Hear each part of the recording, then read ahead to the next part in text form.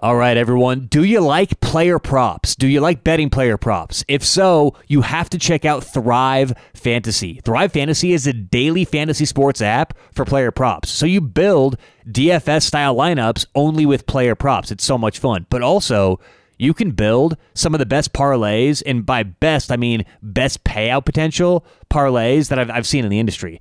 You're going to get paid out better than most sportsbooks are going to pay you for all these parlays you can make for player props. Build a 2, 3, or 4 player prop parlay, and it pays out better, if not the exact same as a sportsbook. Check them out online, thrivefantasy.com. Put in promo code SBD for a 100% deposit bonus up to $100. Online, thrivefantasy.com, promo code SBD.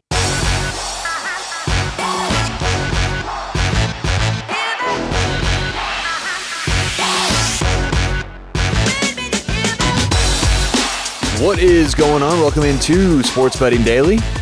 Happy Sunday morning. Today is the 20th of March. How's your weekend been so far?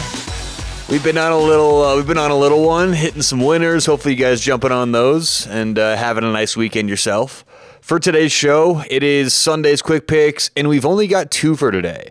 Only 2 games for today. The volume is really slowing down on Sunday, just not as many games to pick from, so we've got 2, and we'll get those going right now. 1 hockey, 1 college basketball. So let's start off in hockey.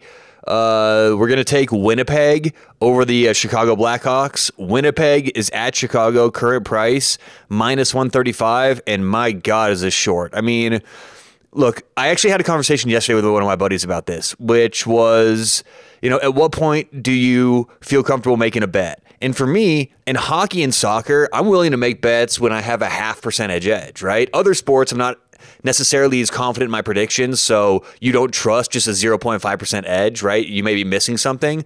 Well, this Winnipeg game is pretty substantial, okay? It's pretty healthy value in terms of what I think the price should be. So Winnipeg minus 135 is our first game. Game number 2, we're going to go college basketball, wrap this first opening weekend up for March Madness, and we're going to take the final game tonight, Arizona TCU. We're going to take under 143.5.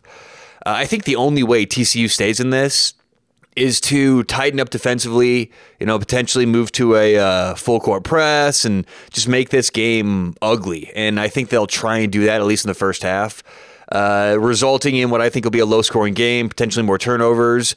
We'll take under 143.5 TCU and Arizona. Once again, in NHL, we'll take Winnipeg minus 135. And in college basketball, we'll take TCU, Arizona under 143.5. Good luck, whatever you have going on today. We'll talk to you tomorrow on Sports Betting Daily.